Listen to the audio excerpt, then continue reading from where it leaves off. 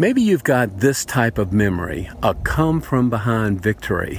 I've got some of those. I've watched a lot of games, and I've participated in a lot of games, and I've got come-from-behind memories, and one particular one has risen to the top, and I want to tell you about that.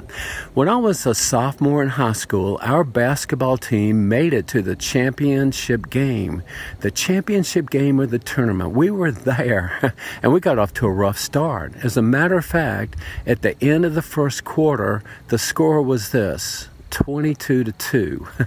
We were down by a score of 22-2. But you know what? We weren't disqualified. It wasn't over. There were still 3 quarters of basketball yet to play.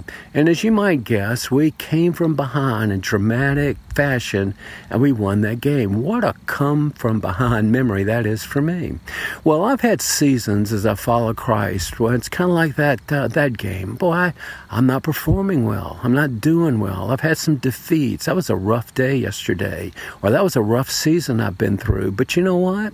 It's not over yet. It's not over yet. The Apostle Paul had those memories, and he said this: I can forget about those failures of the past, so far as giving up or being disqualified. I can forget about that, and I can press on. There's more of this contest, more of this event yet to experience. God wants us to finish well. As you read the New Testament, that comes through loud and clear over and over.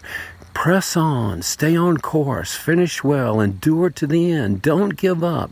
You're not disqualified. You're not kicked out. God hasn't turned his back on any of us because we had a rough first quarter.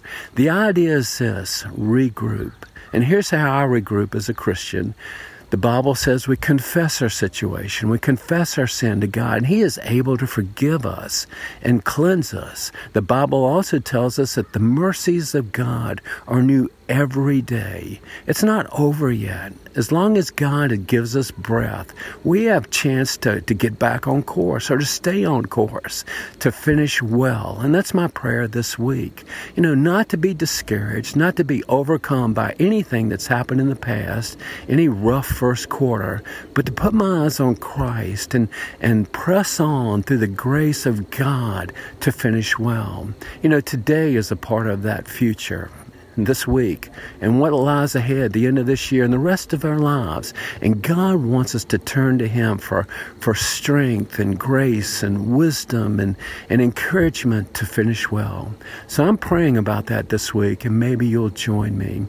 God, I'm grateful that none of us, regardless of our past, is disqualified from a life of faith. It doesn't matter where we've been or what we've done or how poorly we performed in the first quarter. God, your forgiveness is there for us, and your mercy is new each and every day. God, help us to have our eyes on Christ and to press on, to have a desire in our heart to finish well. God, help us with that this week.